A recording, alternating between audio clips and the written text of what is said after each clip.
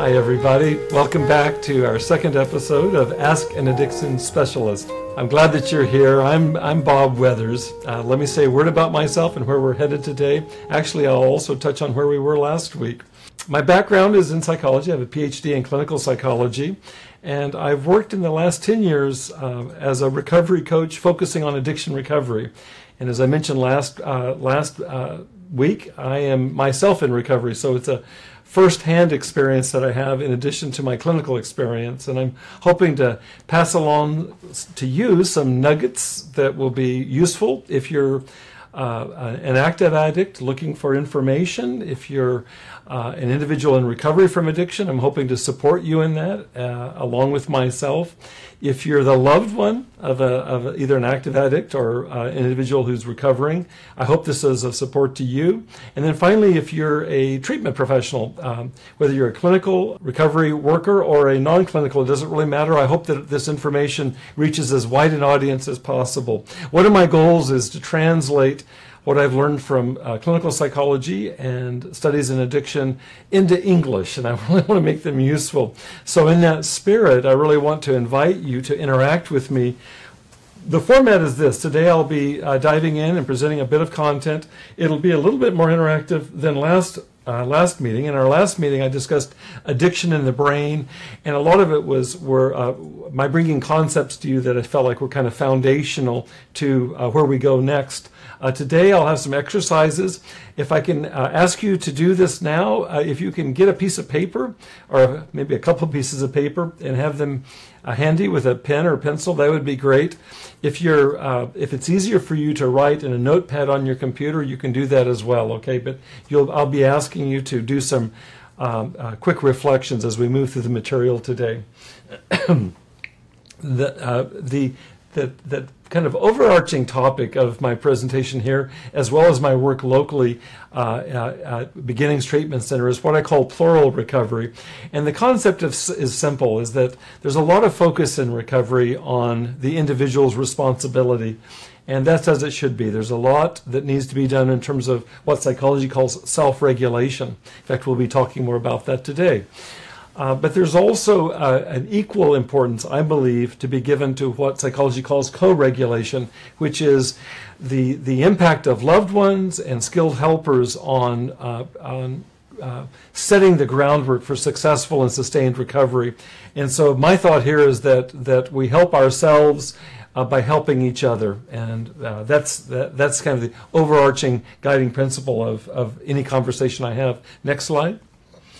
One of the things that happens in addiction, and I talked about this last week, it happens in addiction, and sadly it also happens in recovery, is that, in fact, I just met with a group of men, as I did last session. I just met with a group of men right before I came in today, and we discussed this, and it was a universal experience that those in the group really acknowledged, is that shame, which is feeling bad about who I am as a human being, gets so tied to addiction and sadly also to recovery that to admit that one is in recovery means that you were addicted. And for many individuals, there's nothing more loathsome than to be identified with being an addict. It's associated with being weak or worse. And so really looking at doing what we can to unshame the addictive process.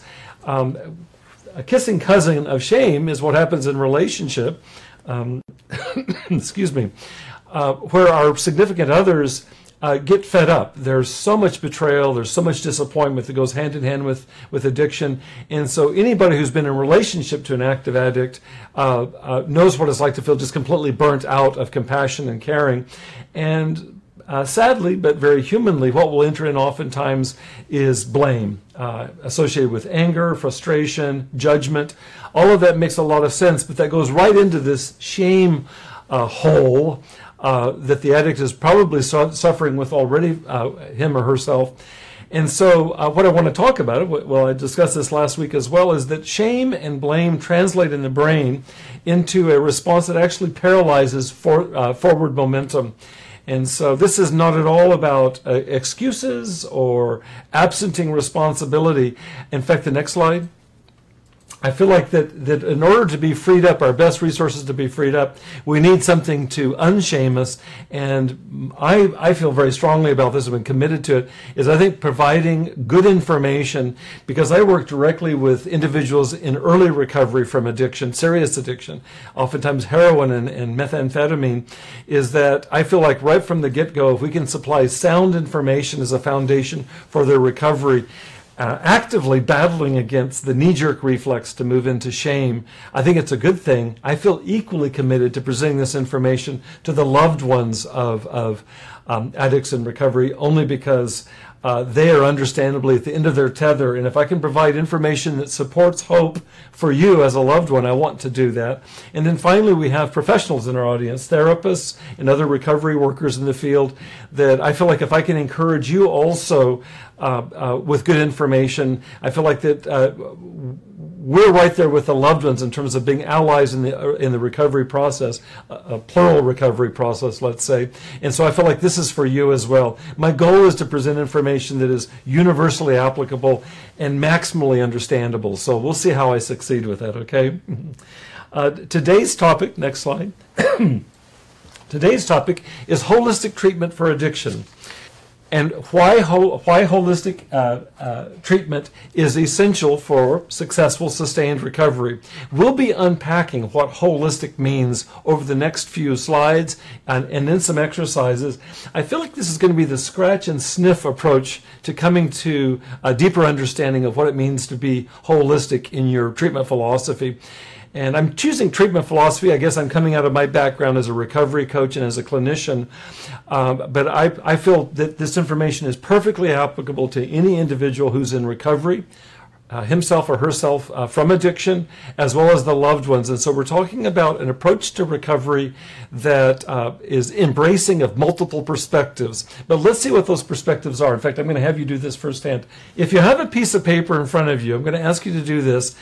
Draw a vertical line right down through the middle of the paper from top to bottom, and a horizontal line in the middle there from left to right, and do the same there. If you have a fancy way of doing this on your computer, like I did to create this PowerPoint image, you can do that. I'm probably not too quick with this, and you might not be either. It's not essential, but I'll be referencing these 4 quadrants here as we move through this exercise. So, 4 questions to start with. In the upper right-hand corner, what I want you to write, take a moment to do this, and we'll give you a moment to reflect on this. I want you to write down, how do you think a medical doctor defines or describes addiction? So put yourself into the mindset of somebody whose training is in medicine, in scientific approaches to healing physical diseases. How would that individual define addiction? And you can do this in a simple phrase. I want to give you a second to do that. It'll help if you do this.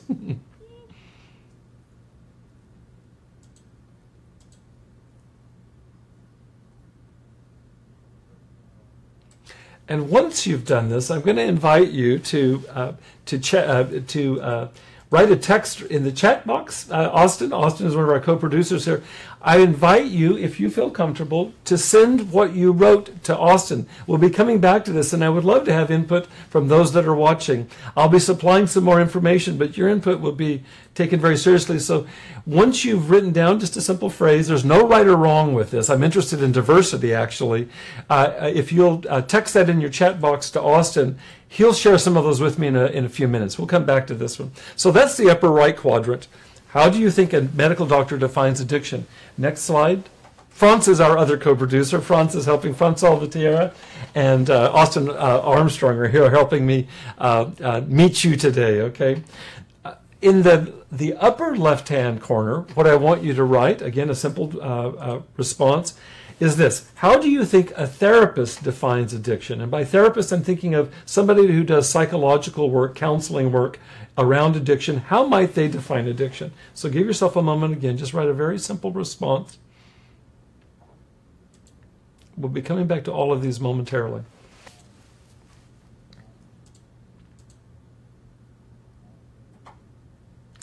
And as before, if you'd be so kind as to label it when you send this to Austin, I invite you to submit your definition, because we'll be sharing these. So just put therapist and then give the definition as before with the doctor. We can separate them that way. All right. Next, I'd like you to go to the lower right-hand corner of this on your page, or at least in your mind's eye. How do you think a judge defines addiction? This would be a courtroom judge.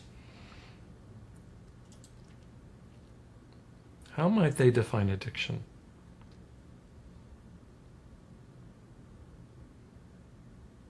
And if you'll forward those responses as well to Austin, that'll help seed the conversation.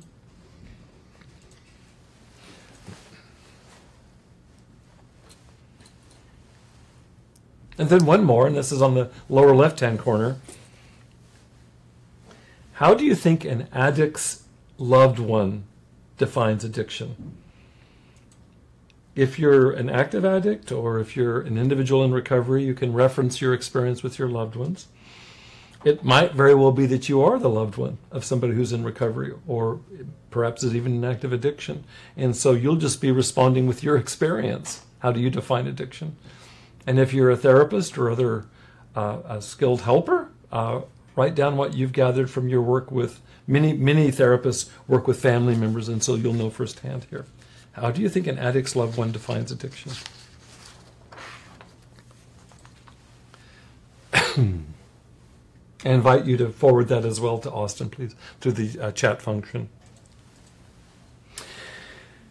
Now, if you have a physical piece of paper in front of you with these 4 quadrants, I'm going to ask you to do this. I want you to turn that piece of paper over for the next exercise. And if you're working at a computer, you just scroll down and create an empty space. And I want you now to answer this question. How do you define addiction?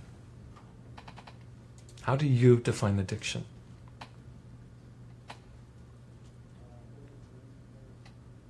I'm assuming that not all of you who are listening are doctors or therapists or judges. If you are one of those, you'll probably define it just like you did. And certainly if you're a loved one, this would be the same answer. But if you can pull back from all that we just talked about and come up with your own personal equation for how you understand addiction, that'll be very useful to us in our conversation. Give you a minute for that. Okay, what I want to do is I want to check in with Austin. Okay, if there aren't any responses coming in, let me dive in. I invite you as we go along, as we kind of unpack this, you're very welcome to share. But let me dive into this, and I'm going to read your minds, okay? And you can see how much this resonates. I meant what I said. There's no right answer. I certainly don't have a right answer. In fact, let me mention something that just came out of the group that I led, men's group that I led right before we met today. They're my guinea pigs. They now know it because we did this the last meeting. I took them through these exercises today. They were the test run. It was the first time that I had sprung this material on anybody. And we did this together. We did exactly what we're doing right now. We did this with a room full of about 20 men, all of whom are in early recovery, most of whom are in recovery from severe addiction to, as I mentioned earlier, heroin or methamphetamine, so very serious addictions.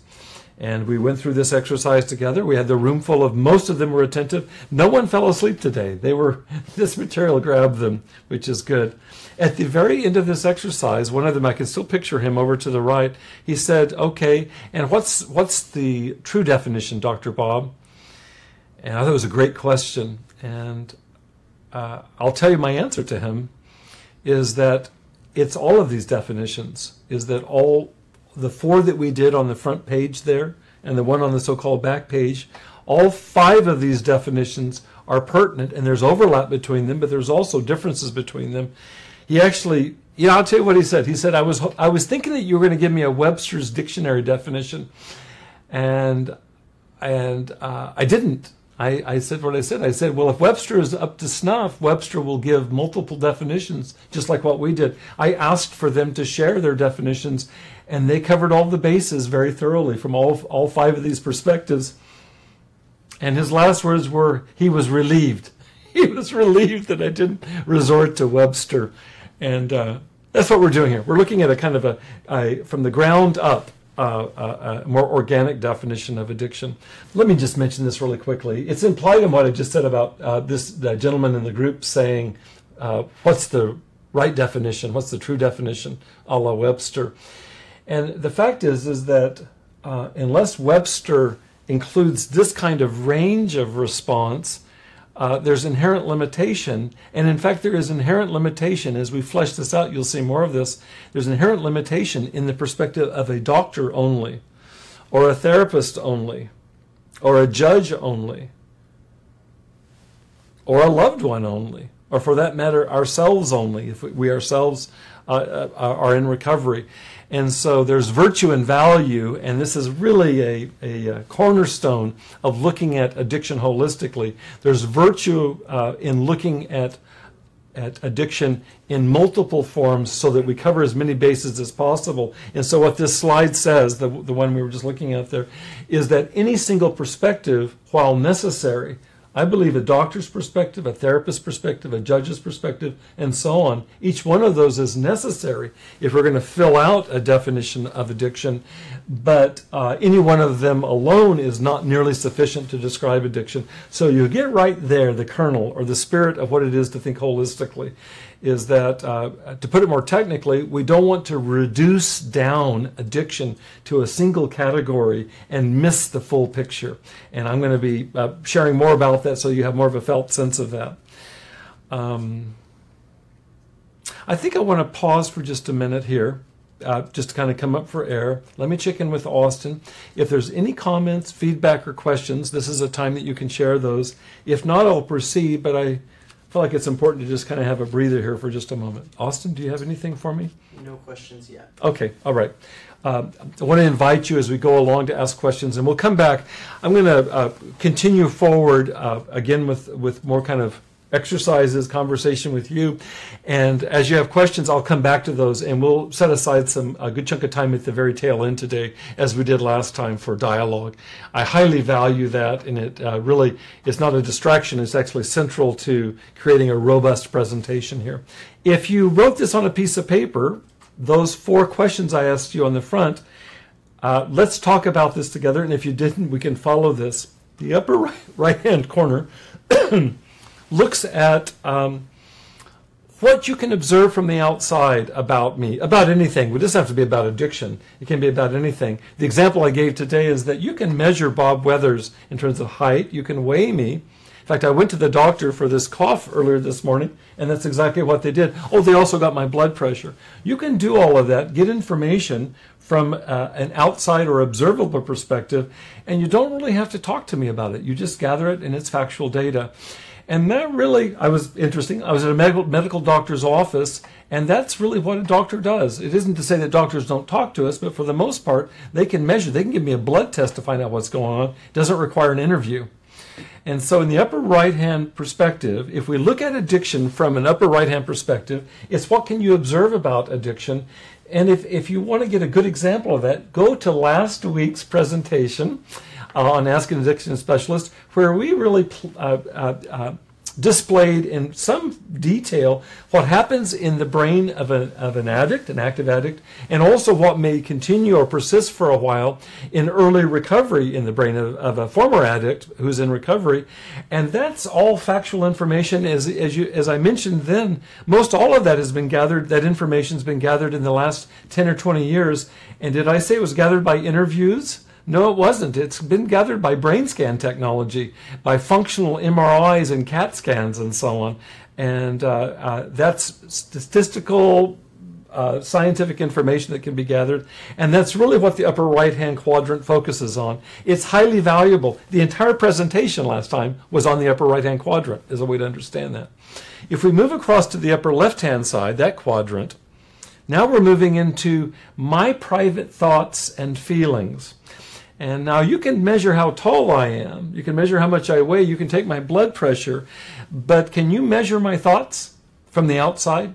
Can you measure my feelings, or yours for that matter, from the outside? No, you really can't. You know, you can ask me, you can know that I'm aroused in terms of my feeling state by doing a brain scan. That'll show up. Or you can even look at my neurotransmitter production in the brain, and you can say there's more dopamine being activated right now than a few minutes ago. But you don't go up to somebody and say, are you having a dopamine kind of day? It's a nonsense question. And so to get at the interior of you and me, it requires conversation, it requires dialogue. One way to understand this is that medicine, the medical perspective, is monologic. It's monologue. You don't have to have a conversation. And as soon as you move into the zone of what I said is a therapeutic zone, which is getting into somebody's interior world, it requires dialogue. And so what you're expecting from a skilled helper is that they are skilled in how to dialogue in meaningful ways to get at the root of what's going on, in this case with addiction. So to examine my private thoughts and behaviors and apply that to addiction, there's going to be a different answer than you get with a physician. They're looking through different lenses at the same phenomenon. If we drop down to the lower right-hand corner, we talked about this was a courtroom judge. They're not interested in what's going on inside of you, and they're not looking at you the way that medicine would be, looking at your individual biology. They're wanting to know what you've done in the context of what's observable in relationship to the collective. That means us. And so this is laws. Laws don't really care about how you're feeling. You're either abiding by the laws that are corporate or collective, or you're violating them. And so I'm sure that if you gave some thought to this, your answer to the question of what would a judge say about addiction is probably substantially different than what you imagine a doctor or a therapist to say about it. If a doctor is going to be looking at addiction the way we talked about last week in terms of brain function and chemicals, various systems being involved, and a therapist is going to look at addiction as a function of, let's say, psychological trauma and ineffective skills at self-soothing, just for an example. A judge, while ideally respectful of those two perspectives, doesn't have that perspective. That judge, he or she is going to be looking at addiction as I'm just going to be slightly tongue-in-cheek, addiction to a judge is 5 years. It's 5 years in prison. That's what addiction is. And that's not a mistake. It's not a mistake. It's a partial truth. I'll tell you what I shared today with the group is I said that if there's an active addict on a substance that makes them violently aggressive and they're on the streets where my daughter lives and my grandson, you're damn straight that I want that person, I want my daughter to be protected from that person. And in comes this lower right-hand perspective, the value of protecting the we or the us. And so looking at our observable behaviors really matters. And that's really what a judge does. It's for that matter, it's what a police officer does. It's highly important. And if you ask a police officer or a judge about addiction, they're probably going to have a different answer than a physician, a psychiatrist, or a psychologist. So those are the first three. Let's look at the lower left-hand corner and its definition of addiction. I wish we were all here talking together because the truth is that all of us, with very few exceptions, have loved ones that have struggled with addiction. If you haven't yourself, you have somebody in your life. In fact, I think I mentioned this last time, is that the latest research on this that was done a couple of years ago, a nationwide study, of those that were surveyed, 2/3 of them endorsed that they have somebody who's actively addicted to alcohol or other drugs in their immediate family. 2/3 of people said that's how frequent, that's the level of addiction in families. And I think I also mentioned another piece which tied into last week's discussion of shame and stigma, is that 2/3 of those that said that they had family members that were addicted, direct family members, 2/3 of them said they wouldn't talk to anybody about it outside of the family. That's part of what we're trying to do here at Ask an Addiction Specialist, is to create a resource for you if you're a loved one, for you if you're in recovery, and if you're a professional in the field, if you're a therapist or a doctor or a judge, to provide a resource that can be archived that is meant to address that stigma, because it's killing us in droves. And as I shared last week, I shared the front cover of National Geographic and mentioned the front cover of Newsweek or Time magazine. It's all over the news now, the prevalence of the opiate addiction epidemic and the deaths that are directly related to that. And so This information that we're talking about is not some kind of intellectual head trip. It's actually vital and potentially life-saving. So back to the lower left-hand corner. If you're a loved one of an addict, how do you define addiction?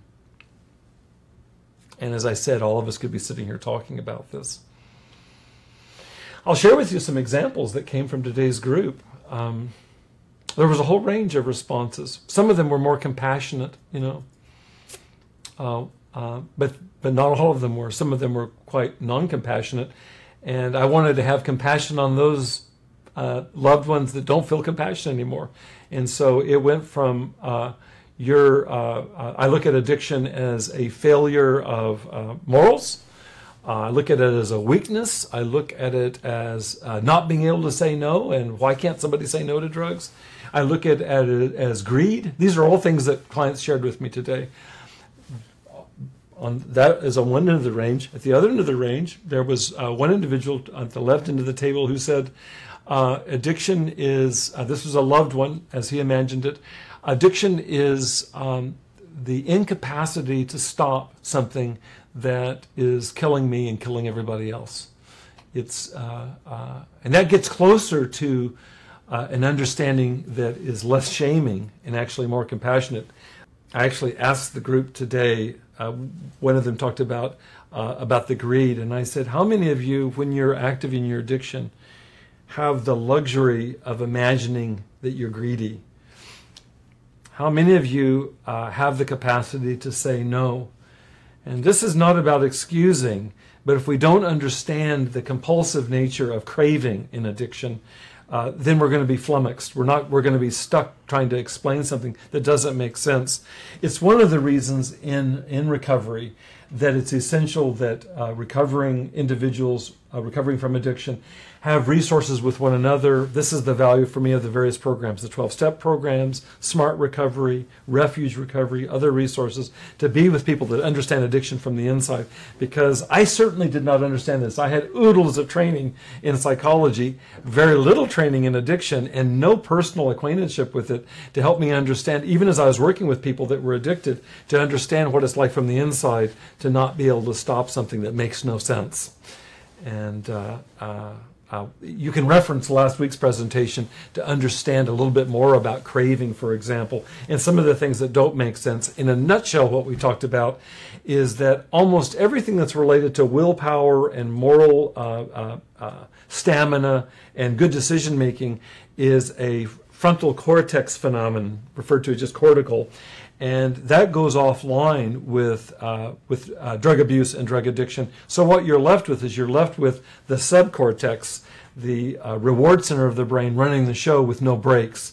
And in a nutshell, that's why an addict can will to stop smoking, stop drinking, stop gambling. They can will that, and there's not enough leverage, not enough traction with that, because what's guiding the show is full-on acceleration from the reward center, and there's not enough brakes from the frontal cortex. I recommend that you go back to that resource from last week to get a better understanding of that. So let me ask you about your own definition of addiction. And just to reflect again on that for just a minute. I guess it depends on your perspective. I just sat with a room full of young men, most of them young men, reflecting on their own addiction and their early recovery. And we had the whole range in the room. There were individuals in the room who feel only self-mortification and self-judgment for their having been addicted. Very understandable, and I can relate to that personally. And if you've been in addiction, I'm sure that you can as well. That's really one of the primary stumbling blocks to effective recovery, is feeling like that we're somehow broken and can't be fixed. So there was that evidenced in the room, all the way across to a place that was very similar to the responses about a loved one, an ideal loved one who would understand that there's a problem here that needs to be handled, and it needs to be handled from all of the perspectives we shared on the front page. In other words, addiction is a medical problem, and my biology in active addiction is completely upside down, which is why it can take months, even sometimes to a year or two, depending on the severity of the addiction, for the brain and the body to right themselves. There is improvement nearly from the beginning in sobriety, but it takes a long time to get back to ground zero in terms of a stable base. And that you can look at as a biological or medical phenomenon. I have to say this, is that when I looked in the room, I made this comment. It was right towards the end of the meeting today, and I said, I'm not going to ask for a show of hands here, but I said, chances are that you, 20 men here in the room, including myself, have been subject to statistically significant greater amounts of psychological trauma than is normal. And I use the word statistical because just in terms of a normal exposure to emotional trauma, including violations of boundaries and abandonment as two examples, and violations of boundaries can come in terms of all kinds of abuse, emotional abuse, physical abuse, sexual abuse, all of those count, is that I'm sitting in a group of men that to a one, every one of us in that room have encountered that for whatever reasons we've encountered that in our lives. And there's a tremendous correlation between adverse childhood experiences, what I'm calling trauma, and proneness to addiction. And I even said this, I said, there might be one or two of you that are the exceptions to what I just said, and I would grant that, and you represent the exceptions that prove the rule. And so trauma, which is an interior phenomenon, has got to be addressed, and that is really, as I understand it, that's the vocation of therapists. That's what therapists are doing, is getting in to understand that.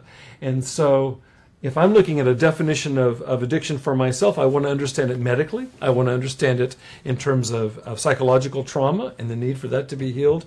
I want to understand it in the way that a judge does, is that there's stuff that I just can't do, you know. I'm going to end up in the slammer. In fact, in that room today, many, if not most of the clients have spent time in prison or in jail for the infractions, and they've lost privileges. They can't drive. They can't hold a job. They've committed felonies. They've stolen, etc. And that's the reality of the world. And unless that's addressed, unless I change my behavior, I've got a legal problem. It doesn't really matter if I've got trauma. It doesn't matter if my biology is messed up. I'm going to continue to have more and more of my privileges as a human being limited. And so my definition of addiction should include that. And finally, in some ways, I feel like most importantly, my definition of addiction should include the fact that what I've done has had horrible consequences. The program calls this wreckage from the past.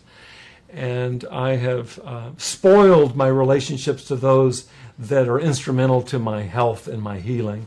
And that's the ones that love me the most. And so I hope that my definition includes the impact my behavior has had on others. If that were sufficient to stop me from using or drinking, then none of us would have a problem here. Unfortunately, addiction can override that as well, and we discussed that last week too, in terms of the override of normal, expectable attachment needs for connectedness to others, whether it's our parents, our boyfriends, our girlfriends, our siblings, our husbands, our wives, even our children. All of that can be trumped by addiction. And so I need to have, in my definition of addiction, to be inclusive of that as well. So I want to move in just the next 5 minutes or so and then open this to questions from you all. If you have any questions or contributions, I invite you to send those through the chat function.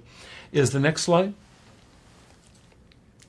Is that any definition of holistic treatment must be inclusive of all 5 definitions that we've just come up with.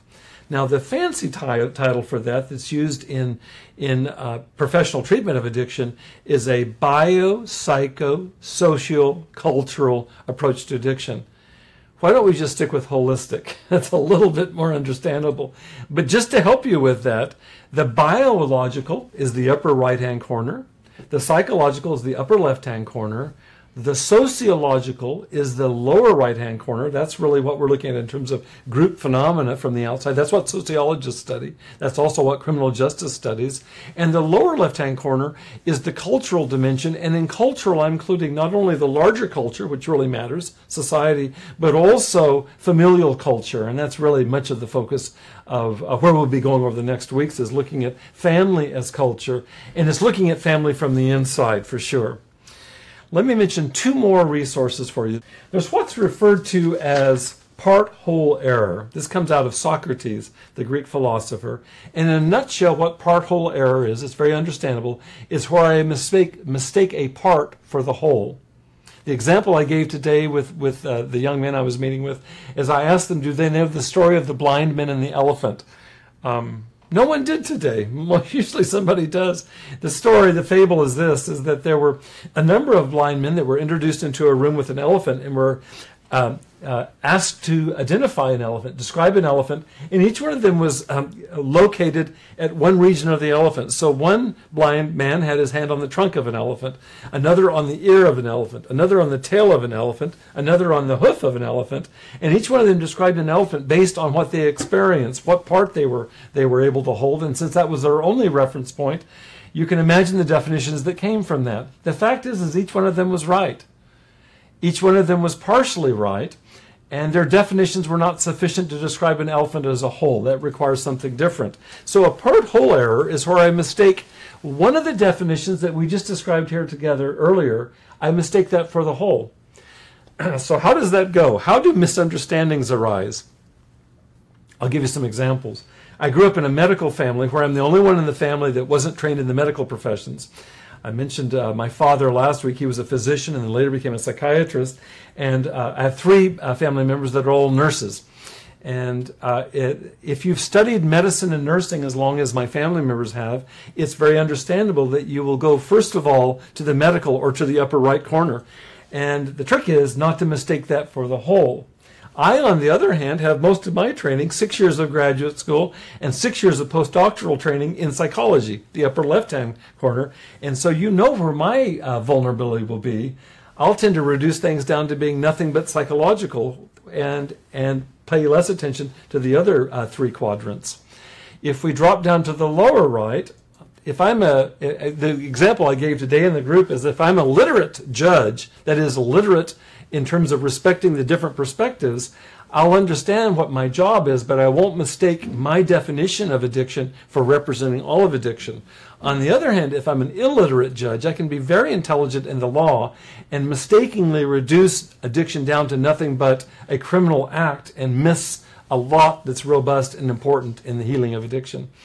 And finally, the lower left hand, if I'm the loved one of an addict or somebody in recovery, I will have experienced enough frustration to be mighty vulnerable to blaming and pointing fingers, and it's very understandable. But whatever definitions generate out of that frustration, they need to be held in balance with the other perspectives. And so I need to be able to ideally not resort to my part, whatever it is. I'll tell you something, is how this goes in the recovery industry, is you'll have plenty of infighting and misunderstandings between those groups I just talked about. You'll have family therapists who focus on the lower left hand, not understanding the biology of addiction. You'll have individual psychotherapists arguing with the legal profession or judges because they don't understand addiction and vice versa. And so what we're talking about in holistic treatment is embracing all of these perspectives, all of the above. This is the final slide for today, and then I'm going to say a word about where we'll be going next week. In a summary, what we've been talking about with these four different perspectives, every one of them is valid, each one's partial, each one's necessary, and together they make up a whole that is finally sufficient to describe addiction. For shorthand, you can take this with you. The upper right-hand quadrant is looking at what I do. What are my behaviors? The upper left-hand quadrant looks at why I do what I do. That requires getting inside that. The lower right-hand quadrant looks at what we do. For example, when an addict breaks the law, what we do is not that, and what we do to you if you do that is send you to jail. And if we move to the lower left-hand quadrant, this is looking as a family member, for example, a loved one of an addict. Why we do what we do. And that's looking at addiction in the context of whether it's the larger society or looking at it in the context of a family. And this is not ever about absenting the responsibility, the primary responsibility of the addict to address his or her addiction full on. But it's also looking at the context, and I'll give you a practical example that you'll be able to relate to. If a family member can find some way in their heart to move, I think it takes therapeutic help to do this, to move past all of the frustration, maybe the giving up on the addict, if there can be healing there and that family member can, over time, with a committed individual in recovery, come back to support that individual in recovery, move past the anger and the frustration and the distancing that's understandable, move past that, then you've got a resource there where the probability of the addict's recovery sticking is infinitely more with support. And that's why we want to look at why we do what we do, because the we is, I want to be supported if I'm in recovery, and I want to support those I love in recovery, and I'm going to need some help to get there because I've really been burned, I've really been hurt, and I may just be over that. So that's a little bit of our understanding of holistic treatment, holistic recovery. I'm going to pause here, just check in with Austin, and then what I'll do is I'll wrap up by talking about where we go next. Any comments, questions for today? No, it doesn't look like it. Okay. A thought here, let me let you know that if you have some thoughts reviewing this, many of you will review this after the fact. In fact, I want to reference that you come to the Facebook group, join the group, Ask an Addiction Specialist, and you can access now, there's already 2 of these, including this today, that can be archived. If you have comments or questions, write in the responses. You have a chance in the comment box right there, and I know that Austin and Franz will forward that to me. I also am going to give you my website in just a moment. You can write to me directly either through Facebook or Twitter or LinkedIn or you can write directly on my website if you have questions or comments, because I live for doing this. I'm really invested, if you didn't already get the drift of it, really invested in providing information. And so if I can be helpful to you, that's one thing. And secondly, if there are things that you want me to talk more about or something that you disagree with, I value all of that input. So let me point towards what we're going to do next week. Next slide, please, Franz. We're going to take what we talked about today in terms of a model for understanding different vantage points on addiction, different lenses, and basically putting our arms around all of them to say that they're all valid. What does that look like when we turn that into the active recovery? And we'll be talking next week about what does holistic self-care look like. I mentioned earlier this phrase from psychology, self-regulation. There are 2 things that are key to effective recovery if it's going to be sustained, and one of them is self-regulation, which is what do I need to do? And in the spirit of what we talked about today, that must be understood holistically, and so we'll be revisiting this next week. The second piece is co-regulation, which is in the context of relationships, especially with those that love us the most, what can be done to heal, to provide a more solid foundation for ongoing recovery. We'll be coming to that in the ensuing weeks. I'm very invested in looking at the relational dimension of the healing of addiction as well. But next week we'll be looking at holistic self-care, and specifically, next slide, we'll be looking at the upper left and upper right-hand quadrants, those 2 corners that we talked about. Basically the perspective of looking at things from a physical or medical perspective, biological perspective, that's the upper right. And we'll be looking at the upper left in terms of the psychological or the interior, the individual perspective. And the way I understand this, and you can see this in this slide, is that the behaviors I need in terms of taking care of myself. Somebody asked last week in the question and answer, what do I need to do to rebuild my dopamine responsiveness? My neurotransmitters are depleted, and they are as a function of extended addiction. What do I need to do? And so there's some practical things, and the response there is all upper right-hand quadrant, talking about trying to get back to a place of regulating our diet, our exercise, our sleep, all of which are founded on sobriety, abstinence in terms of getting the body to regulate, because the reintroduction, as we talked about, of substances create dopamine spikes, and you're basically caught in a loop. So it's the single strongest argument for abstinence I know of. I'm not doing it from a religious perspective or even a moral perspective. I'm just being very pragmatic. If I want to regulate my body and brain, I need to get back to a set point. And that includes taking in good, healthful foods, getting as much sleep as I can to rest and repair, and to exercise my physical body, because that's a good thing. And we'll be talking more about that next week. So that's the upper right-hand quadrant. The upper left-hand quadrant, we'll be looking at what do I do to manage my personal feelings and my thoughts, my thinking processes, and that will be what we look at next week. Next slide, specifically, I'm just going to give this as a teaser. We'll be talking about what psychology has come up to address in the last 2 decades as multiple intelligences. And we'll be talking about different developmental lines as a way to organize, and I intend this to be practical, organize what I need to do if I am an individual who's been addicted and is really serious about my recovery. What do I need to do to really sustain that on a long-term basis? And it really requires a commitment to behavioral change. And we'll be talking about those changes that tie directly into multiple resources or intelligences that we all have. Many of those lapse in the context of addiction. Some of those were never developed because we just missed that developmental era. But the good thing about the brain is that it's flexible. It's referred to as neuroplasticity. Our brains, thank goodness, can heal themselves. And we'll be talking about all of that in our next session. Final slide.